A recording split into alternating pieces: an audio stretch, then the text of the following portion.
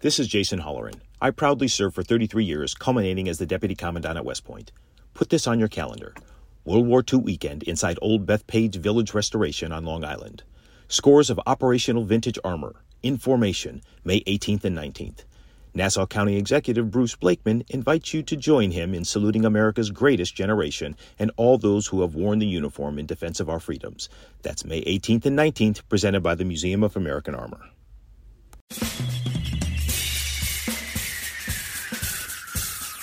This is The Other Side of Midnight with Frank Morano. They're running a strange program, y'all. Now, here's Frank Morano.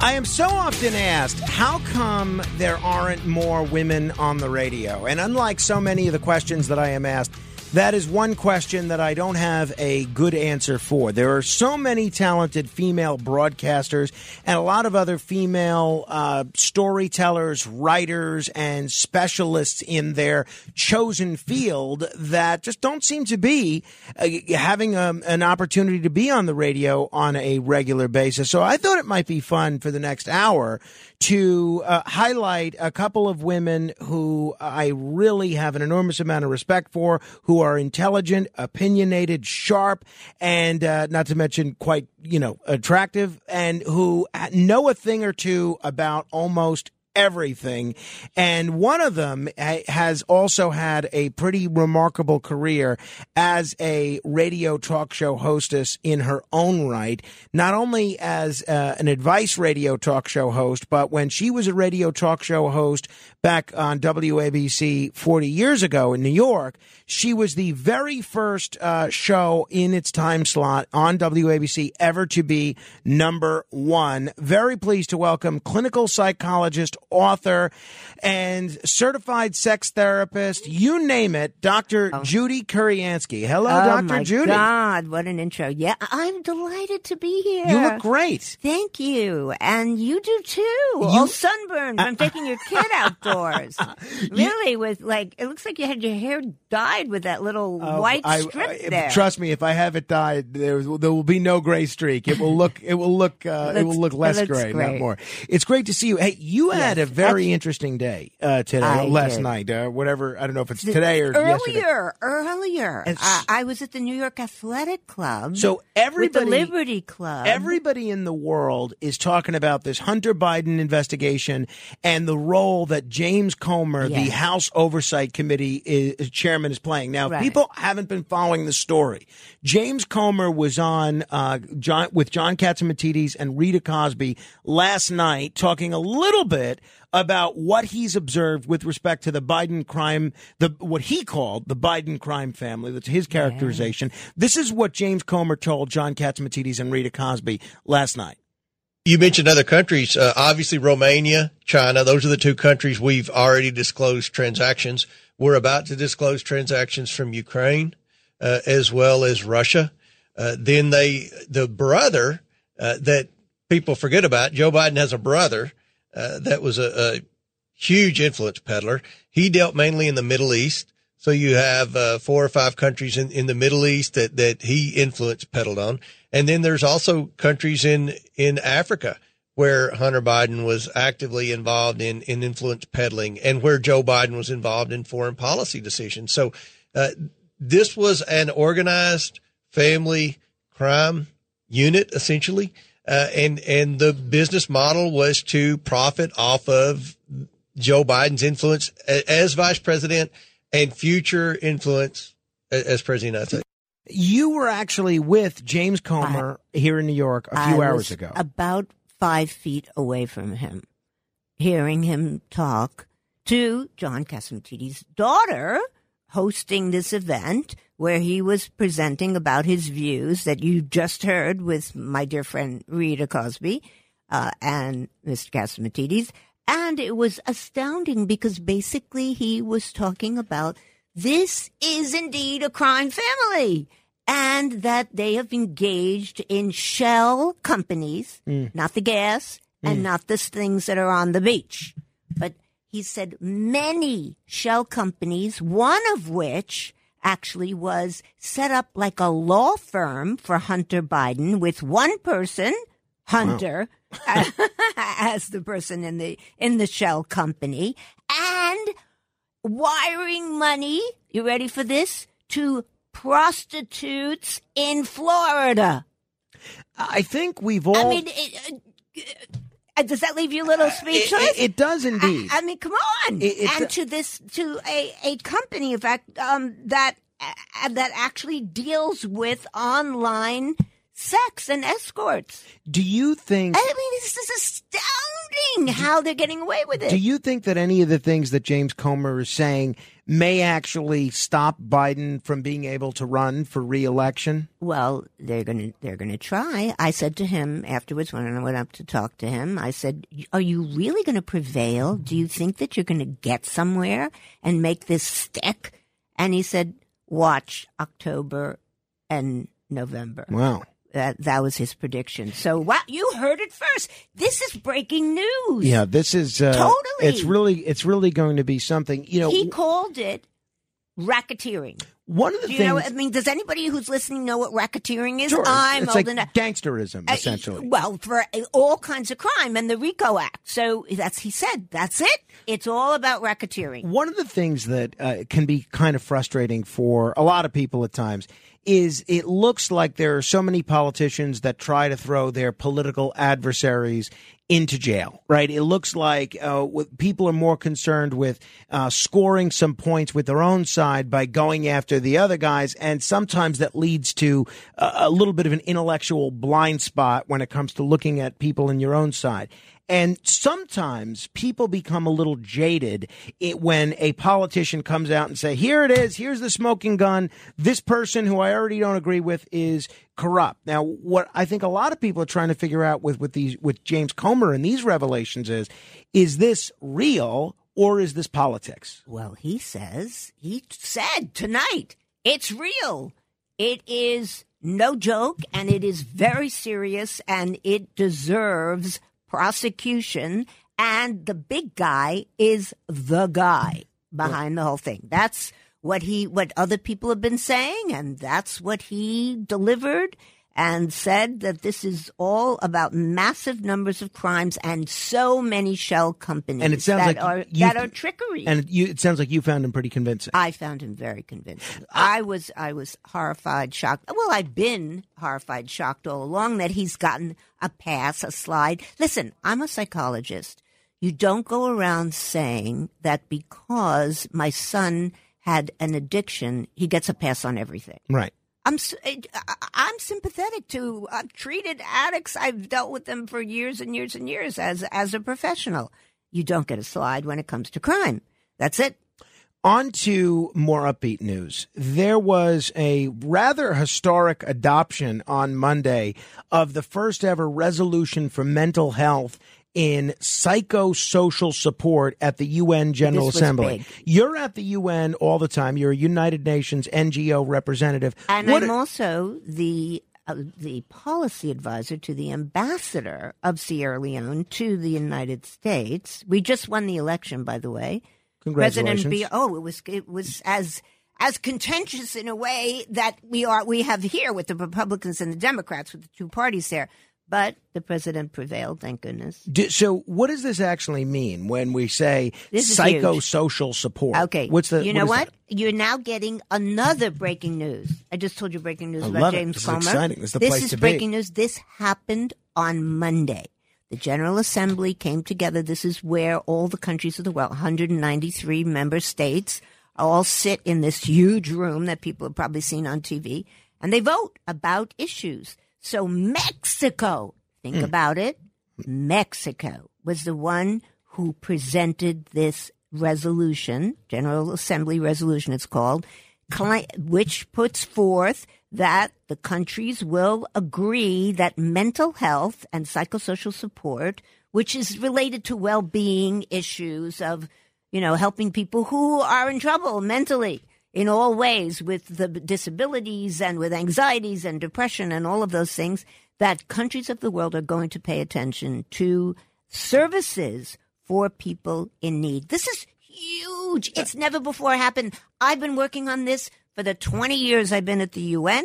10 years ago, the Ambassador Palau and I put forth one, and he passed away, unfortunately. And now is the time. This is the time for mental health. I don't think there's anybody listening who hasn't felt nervous or stressed or depressed sometimes. And look what the statistics are showing now. Kids are poisoning themselves. Mm-hmm. This is in the news right now. All the time. Right? Well, poisoning. We're not just talking about self-harm, or thinking of shooting themselves or overdosing. This is poison. I mean, it's just over the charts what is happening in terms of mental health. And so the country's decided this is huge news. But one of the other things, though, Judy, people tend to get cynical about is the UN and what the value of some of these resolutions actually is. So when the UN General Assembly passes a resolution, does that actually mean anything's being done about it? Well, that's, after the resolution is passed, this is what everybody says. And it's a call to action, which means all of you have to do something about it. And what is required?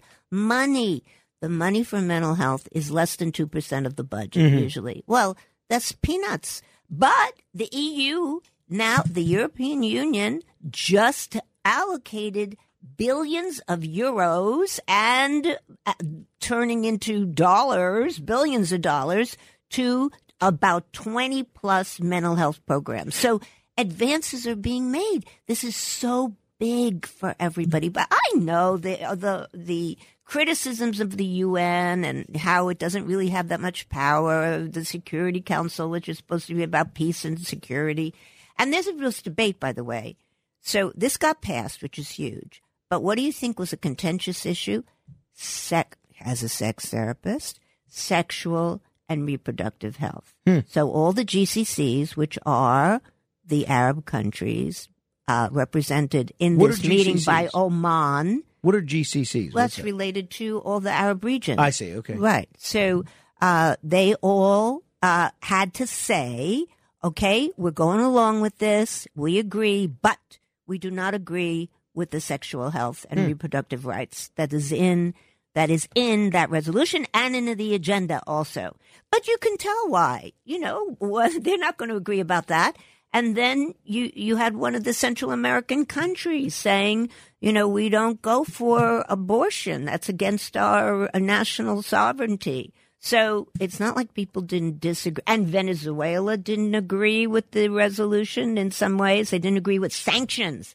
So what do you think of the countries that didn't agree with sanctions? Guess who they are. Right. Venezuela, Russia, Iran, there you go. Syria. There you go. Yeah, there you go. Right. Only natural. Right. I also, we've been talking with Dr. Judy Kuriansky. You can learn more about her. Check out some of her books at drjudy.com, drjudy.com. Also want to bring in someone who is so tan they make me look like Casper the Friendly Ghost. Marlena Shivo, veteran media producer, satirist, social critic, frequent contributor to this program. Hello, Marlena. Hi, how are you, Frank? We're doing wonderfully. You are looking quite tan today. You've been spending a lot of time at the beach. You're noticing that because you look tan. Well, that's how the tan people have a fraternity. Yeah. Yes, I've been outside a lot, as much as humanly possible, but and I live by the beach, so yeah, I ran to the beach when I had the opportunity today. It was later in the day, but the sun came out, and yeah, by the time August comes, I will be many, many shades darker. Right, you'd be probably darker than Eric Adams, which that leads us to our next subject. That was actually about to come out of my mouth, but I thought it was going to be racist. I know, it might be a little racist, but you know what? The mayor has a sense of humor about that kind of a thing, so I have no qualms about mentioning that. Eric Adams launched a big initiative this week. Honestly, I don't think of all the other people that ran for mayor in 2021, whether it's my friend Curtis Sliwa or Fernando Mateo or Andrew Yang or Maya Wiley or Catherine Garcia, I can't see anyone launching the initiative that he launched this week. For better or worse, it has to do with mindful breathing in schools. This is what the mayor of New York City had to say a couple of days ago as he was talking about this. It is going to give them a tool that they can use for the rest of their lives. And the simplicity of it is just breathing. If you choose not to do the breathing exercise, that's fine. That's fine. Eventually, over time, you'll find your way. But we want to make sure that we build it into our everyday process of education. Some people are saying that this is not where the mayor's focus in terms of education should be. Some people are saying we should work on, I don't know, security in schools, maybe things like math, reading, getting those test scores up, and then we can deal with breathing. Marlena, I know you have 2 children, albeit not in the New York City public school system. What do you think of the mayor making mindful breathing in schools a priority? Well, as someone who identifies as a breather, I think it's ridiculous. I think he's ridiculous. I think he's a terrible mayor. I'm not as focused on the meditation in schools as I am the fact that I can't have coal oven pizza come in the next, like, coming soon, or I'm gonna just have like microwave pizza or something in the city. But I think that this is the same guy who was going to put migrants in gymnasiums in schools. So I just don't think his skills, even though God told him that he was going to be a mayor 20 years before he was 30 years or ago, 30 years. Yeah. I don't think he has the skill set. I think he's more of a celebrity mayor. And I think that saying something like meditation and breathing in schools is very on trend. Because this is, if you think about Google and you think about all these corporations who have, these rooms where you can take a nap during the day. I wonder how you feel, Dr. Judy. I'm disagreeing with you because I think if kids learn how to relax, and that comes from breathing. So let's all do it now. Everybody breathe in.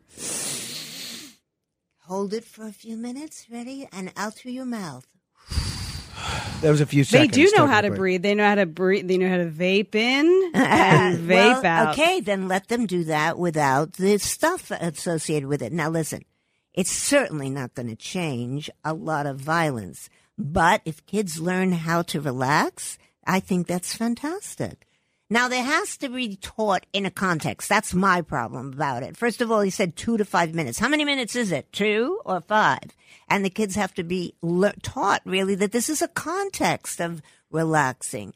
And their mind, thoughts need to come to their head. They need to then let the thoughts come and let the thoughts go. You can't just say, we're going to breathe in through your nose, breathe out through your mouth. That's very... So you think this is a step in the right direction, It's a step in the right direction. And you think, yes, Marlena, that this is... It sounds like you think it's silly.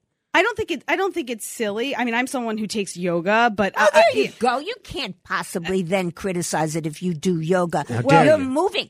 Then the next step is to teach the kids yoga. Well, okay, I would actually start with yoga because I think that the kids are too sedentary with the games and all the virtual life. I think they need to be taught how to live like an actual life and ride bikes and do all of these. Now in the city, it's a little bit different, but I think that in terms of stress, and I know this is a stress reliever for me, is sweating and moving and doing something that like not only exercises you need to exercise your mindfulness, sure, but I think you need to exercise your body because that does release endorphins. I agree with you there, and you're making me think that, frankly, for aggressive kids who have a buildup of too much adrenaline, right, and they're ready to like shoot somebody or knife somebody, literally, yeah, then they need or poison somebody. They need to go into a room and slam on pillows and box because that's how they're going to get their overdrive of energy out. That's what I think he should be doing because if he's talking about violent kids, they're not really going to meditate. Judy Kuriansky, but they will punch things, and I think that will help that they get it out. Judy Kuriansky's here, as is Marlena Shivo. Marlena, I alluded to the fact that you have 2 daughters, and you mentioned that you identify as a breather. Those two issues came... And a breeder, apparently. Right. Those two issues came to a head recently for you with respect to a school trip your daughters were on and masking. Tell us what happened. This is so absurd. Okay, so we're in the year 2023, right? So my 9-year-old... You're kidding. Boy, I slept longer than I thought. You know what? I feel like I should remind people of that. And they went on a school trip in May, and they went to 3 museums in Trenton, New Jersey or something. And so the first 2, they went in, they came out. The last one, they were wearing masks. And I didn't know that they were wearing masks until I saw the pictures that come out from the school trip. So I wrote to the teachers and I said, I had no idea masks would be involved in this trip. If I had known, Rebel would not have, that's my daughter, would not have been able to participate. Can you tell me if any of this information was in the permission form? Because I don't recall it. It was a piece of paper that I signed a month ago. Anyway, so they came back. They were definitely defensive, but not in a nasty way. They were just like, we didn't know. They were more like worried. One woman said that one of the teachers said that she had no idea. She combed through all the paperwork, but what had happened was they went into this third place. The woman said, "You guys have your masks," and she's like, "We don't have anything. We didn't know." And she's like, "Oh, it was in the paperwork." And so she hands her a box of masks, and her decision was, well, we're already here and I want them to see this thing. So I'm going to, offer them these masks and then the other teacher chimes in and says, well, if no one wanted to wear one, they could have sat out and we would have sat out with them. And my response was, you don't have permission to mask my child, period. And for people that are listening and they think, okay, what's the big deal if your child has to wear a mask for a little while for a school trip? What do you say to those folks? You don't have permission to mask my child. I thought the masks were ridiculous back in the day. I fought them when they were the quote mandate. And now that they're gone, there's no law that says you have to put a mask on my child or me or anybody else, but my child, and you don't have permission to do it. And I said to the teacher, no child is actually I'm a mother of 2, and I'm not an expert in early childhood development, right? But I know that no child is going to raise their hand and go against what they perceive as the rules because it's counterintuitive to what they are taught, which is to follow the rules, right? And then their peers are all going in, and they're going to want to go. I mean, as much as my daughter is named Rebel, she's not actually a rebel. Right. She's a 9-year-old. So they all just kind of did it. And she said they were all kind of grunting about it, but they still went along with it. They still complied. And so it bothered me. Plus, I just thought, why would this place even require this at this stage of the game? I go into a dentist's office. I go into my doctor's office maskless. So do my children. Judy, what are your thoughts on this? How her daughter's school handled this, and just the issue of masking and the resistance that a lot of parents would have to masking your child in general? Well, I mean, the days of masks have passed, really. So I don't know why we're really belaboring the whole issue. I don't see many people wearing masks. I go to the theater a lot. Well, people weren't going to the theater and shows closed because they were so afraid. But now the theaters are packed. And there's only one person, my friend Carol Ostro, who was wearing a mask when I went to see Six the other day. So, I mean, and so what you're saying is it's optional, right? Obviously, everyone has an option to wear whatever they want on their bodies, but you don't have the option to tell my child that she has to put a mask on. It is not a law. That was we're past this point. Like you said, we're past it. So right. It was weird. 800-848-9222. Ladies' Night, Women Wednesday, however you prefer to refer to it. We are taking calls from women and those who identify as women at 800-848-9222. This is The Other Side of Midnight. Dr. Judy Kuriansky is here. Marlena Shivo is here. Straight ahead. The Other Side of Midnight with Frank Morano.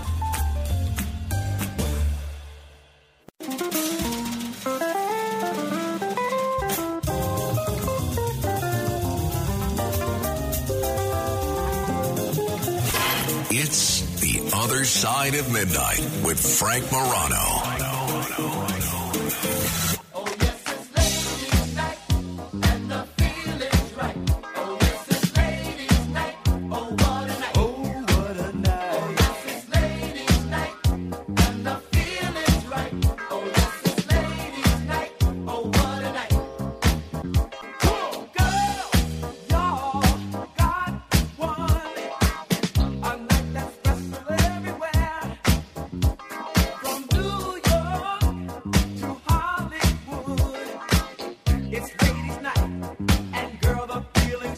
This is The Other Side of Midnight. I'm Frank Morano. Women Wednesday with Marlena Shivo, veteran media producer, satirist, and social critic, and Dr. Judy Kuriansky, who, among her many claims to fame, is an internationally known clinical psychologist, a humanitarian, an author, United Nations NGO representative, and a newspaper columnist. Great to have you both here in studio. I want to run this story by you because I found this very odd, but I'm wondering if behavior like this is more common than I may realize. There's this terrific singer, Pink. She's one of the biggest stars in the world, and I actually really like many of her songs. I like her music, and she was performing live at a concert, and apparently, and there's now this video circulating online of her picking up ashes. Somebody threw the ashes of their mother on the stage with Pink. And I have to wonder if this is how the person whose ashes this was wanted to be remembered, to have their ashes scattered on stage and essentially been the subject of all sorts of internet scorn. This concert goer throwing ashes of a person at Pink during a performance. Dr. Judy, where do you come down on this? The person whose ashes were thrown might be a Pink fan. This is entirely possible.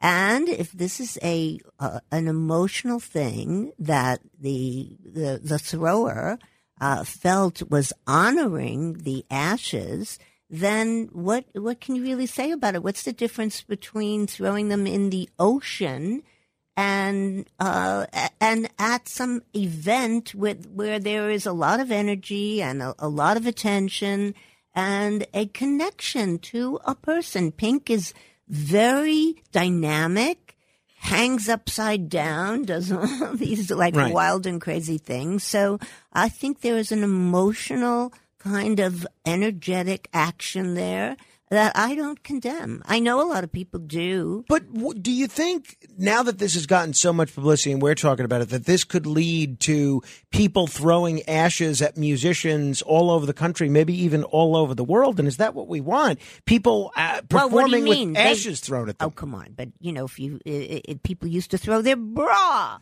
I know. But if you ever went to concerts, which I did, and as you know, hosted many of them, because being then after WABC on Z100 and hosting concerts of 50,000 people with all kinds of bands playing, people would throw all sorts of things. And going to concerts even in England where people threw their excrement on the stage. Ew. Wow. Oh, well, yeah. I strongly disapprove of that. That sounds more like San Francisco. They're liquid and they're solid excrement.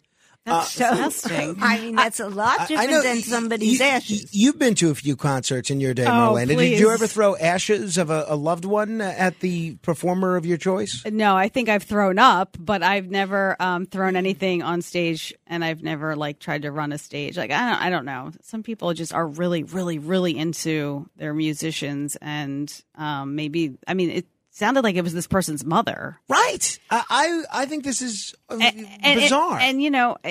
What if her, it sounds like her mother wanted that. So she followed through with it. Let's say she did. Do we really want to create a situation where everyone that when they're gone, they provide in their will, please throw my ashes at Justin Bieber when he's performing. Please scatter my ashes at Rolling Stones concert. I mean, I don't think it's a good Frank. thing. I'm not going to have anybody scatter my ashes on your lawn.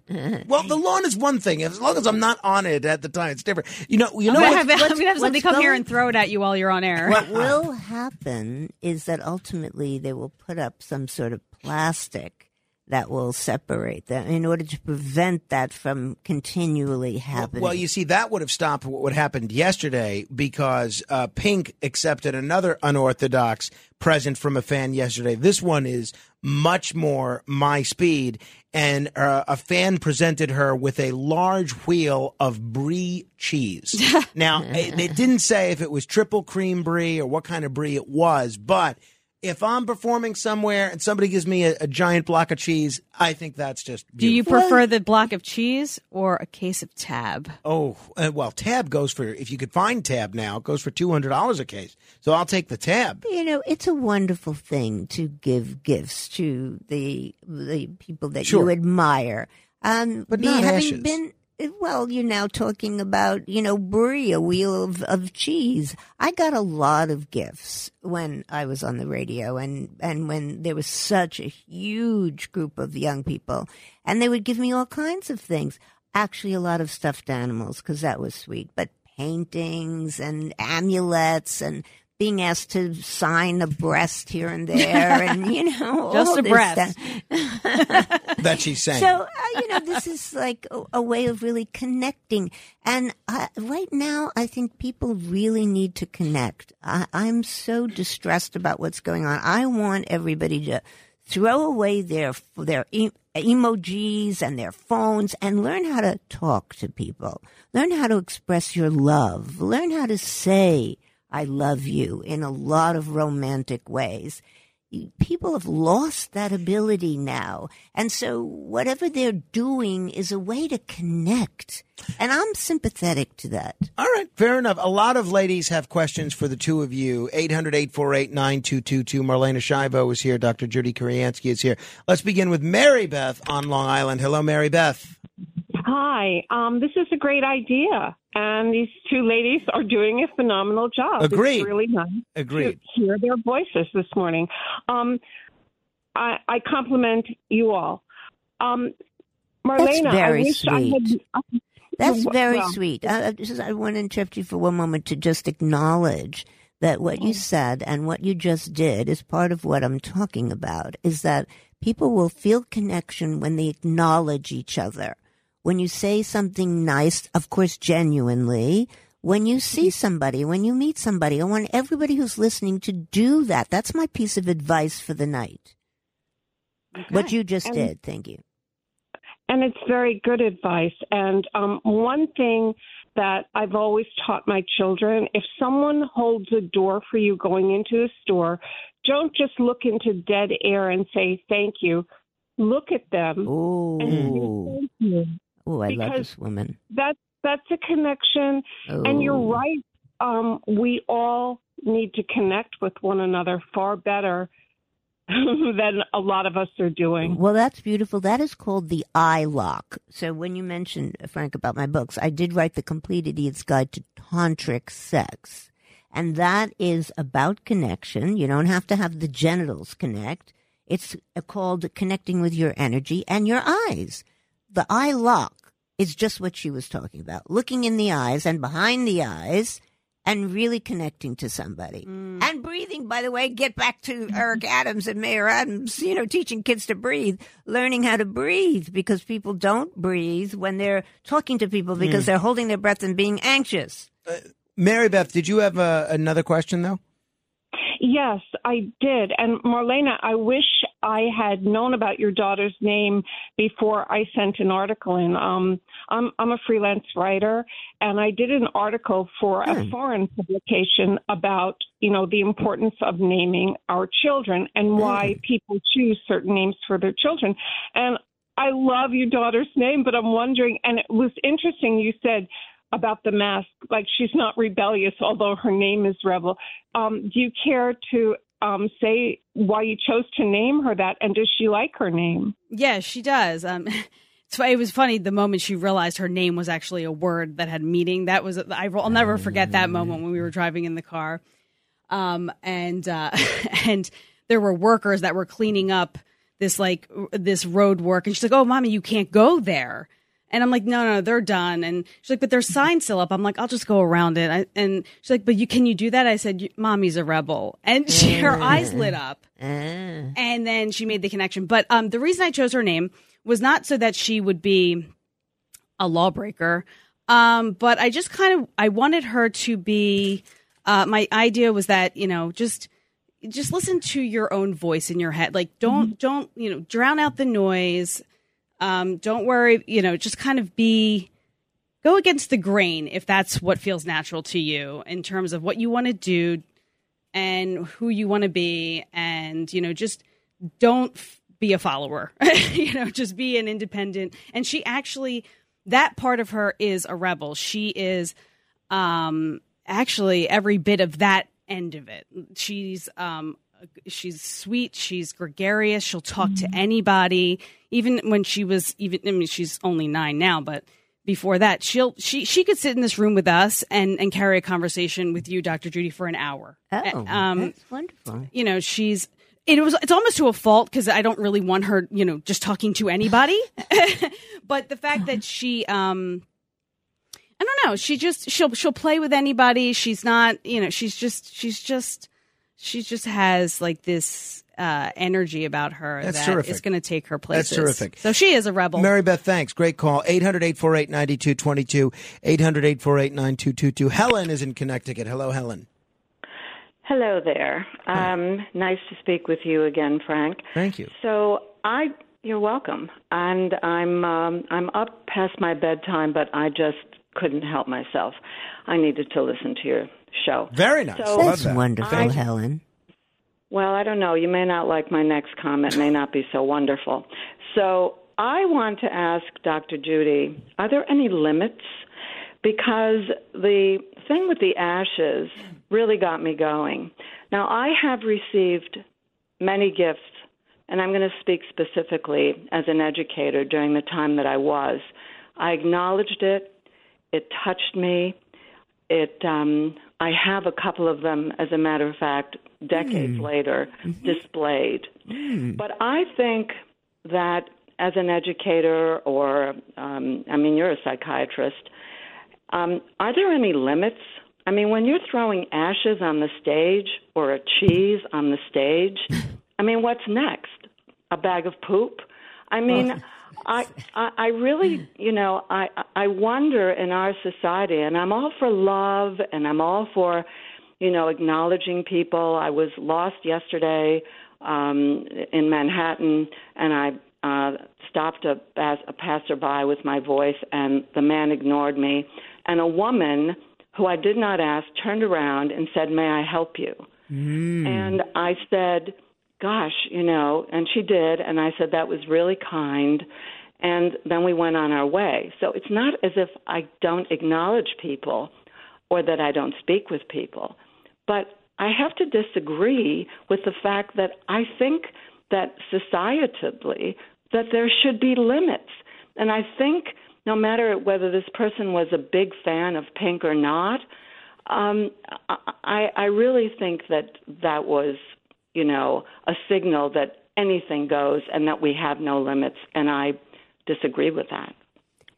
Nice to hear your opinion. We're all entitled to different opinions. And Helen, you've got a wonderful experience that I'm focusing on, that you were in need and someone came to your help. What a beautiful experience that is.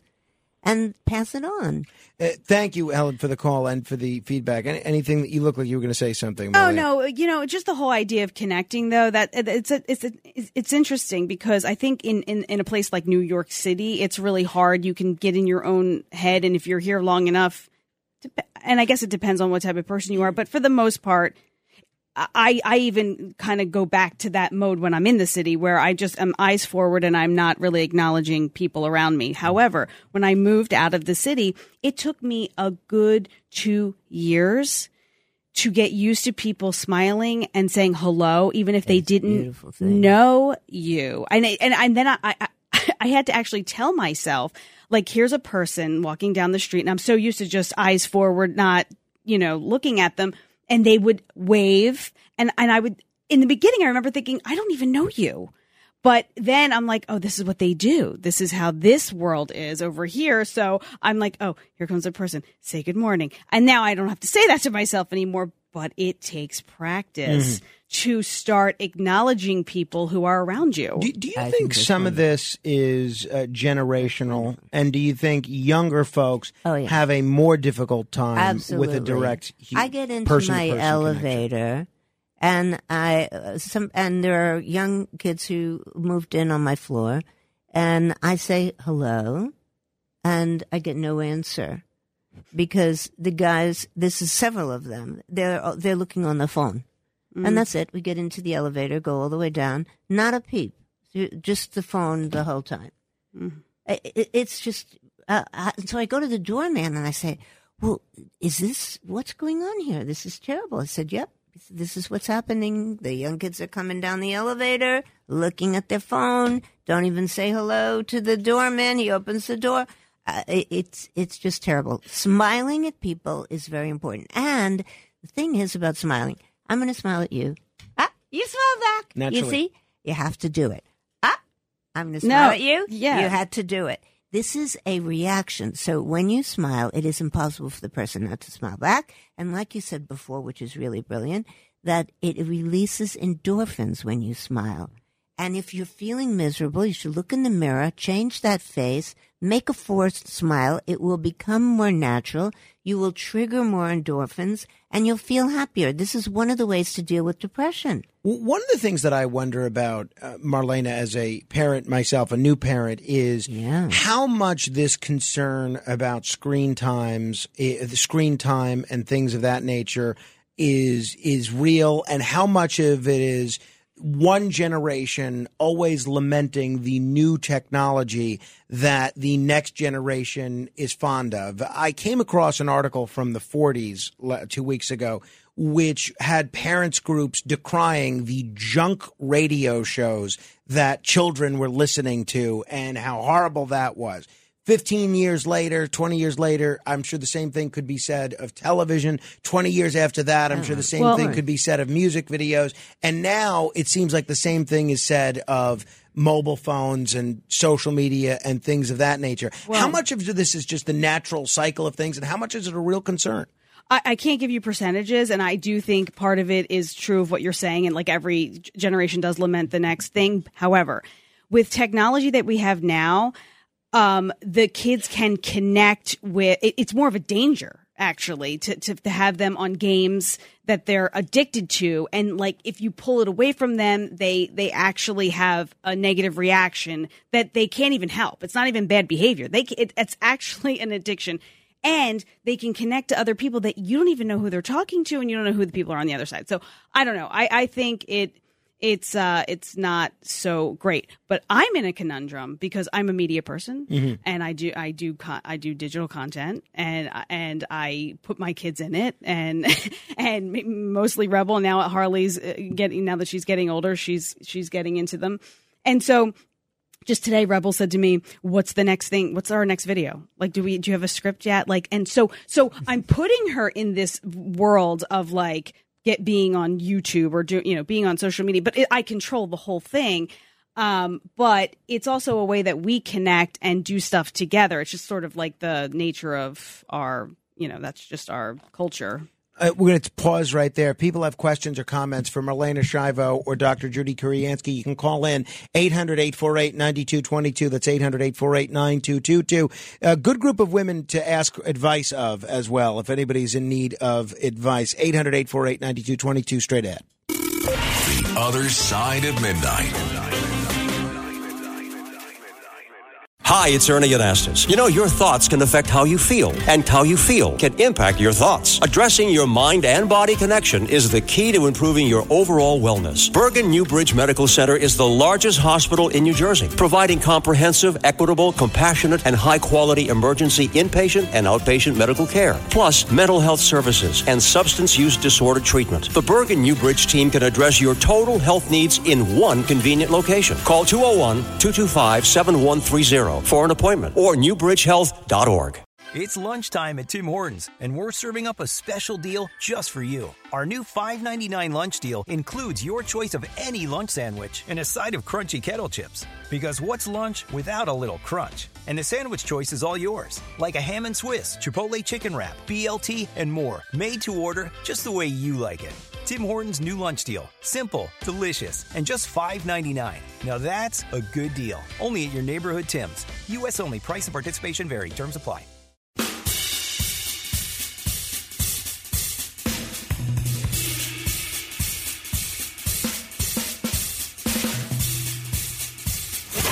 It's The Other Side of Midnight with Frank Morano.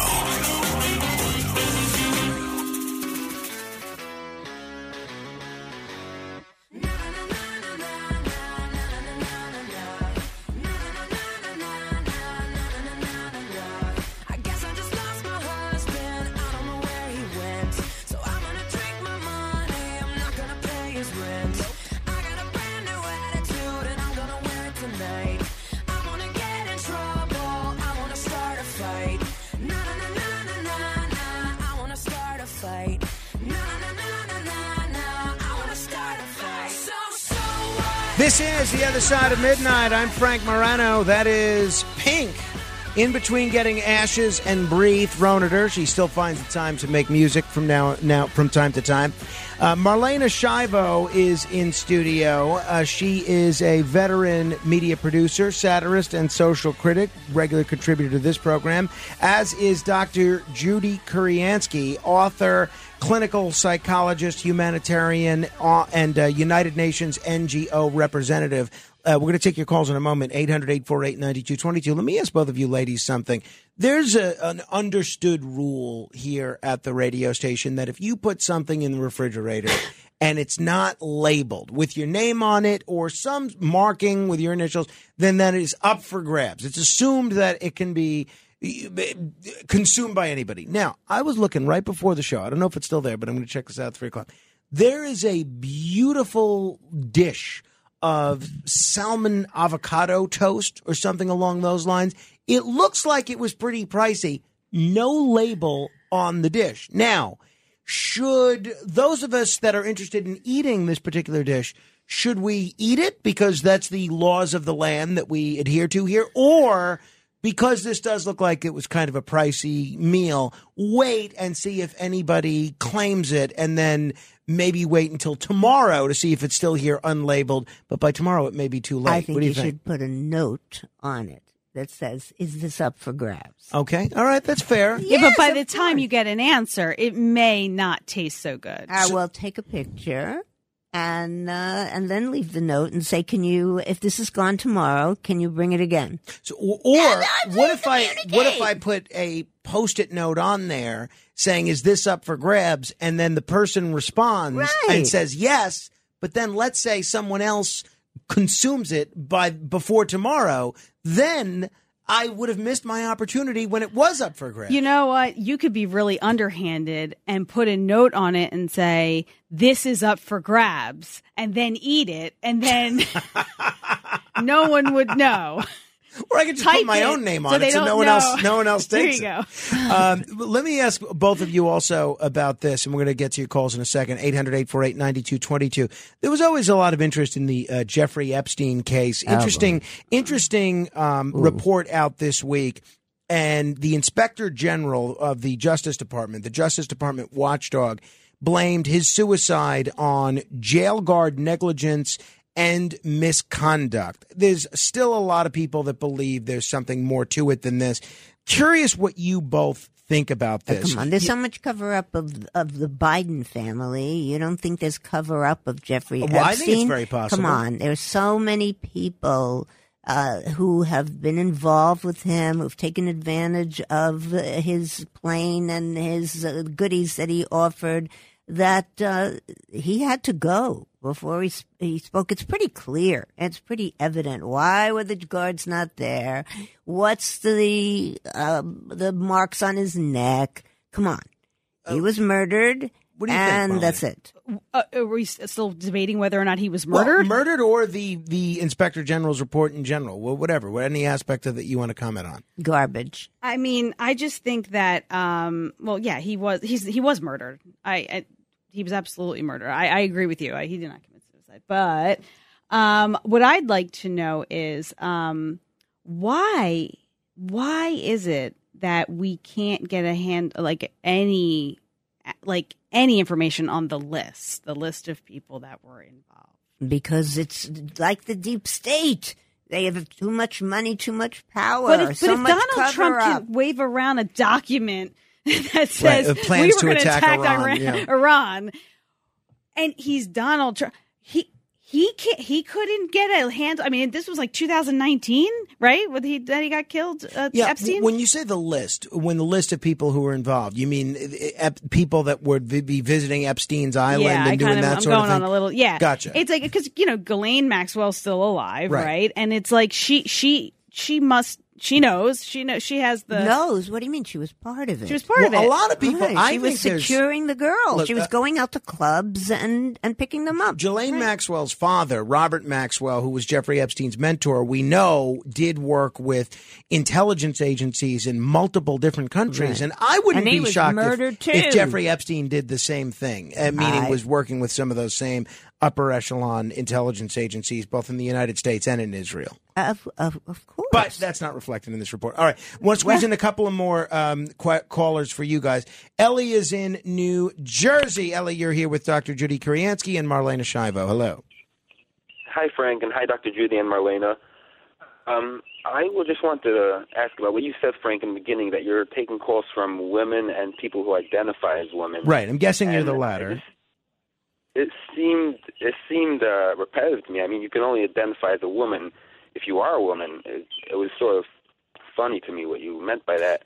And, well, you bring up a good question, Ellie. Where do you guys come down on the issue of gender at birth versus gender identification? We have listeners who consider themselves transgender and they identify as a gender other than the one they were born at. Now, my view was always that if you go through a surgical procedure, okay, I'll go along with identifying whatever your new gender is.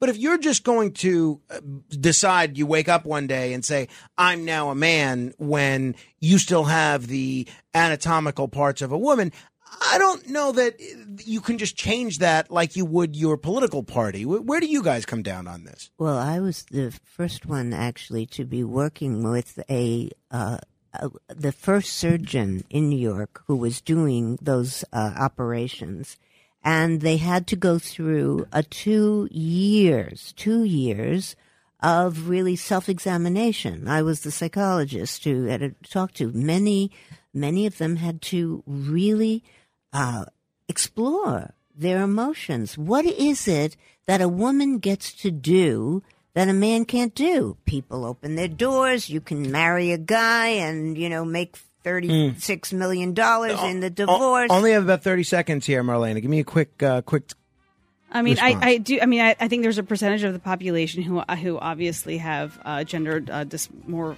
what is it called? Gender dysmorphia? Is that what it is? But I think that it's gotten out of hand and it's being abused. Thank you, ladies. Thank you for listening. Your influence counts. Use it.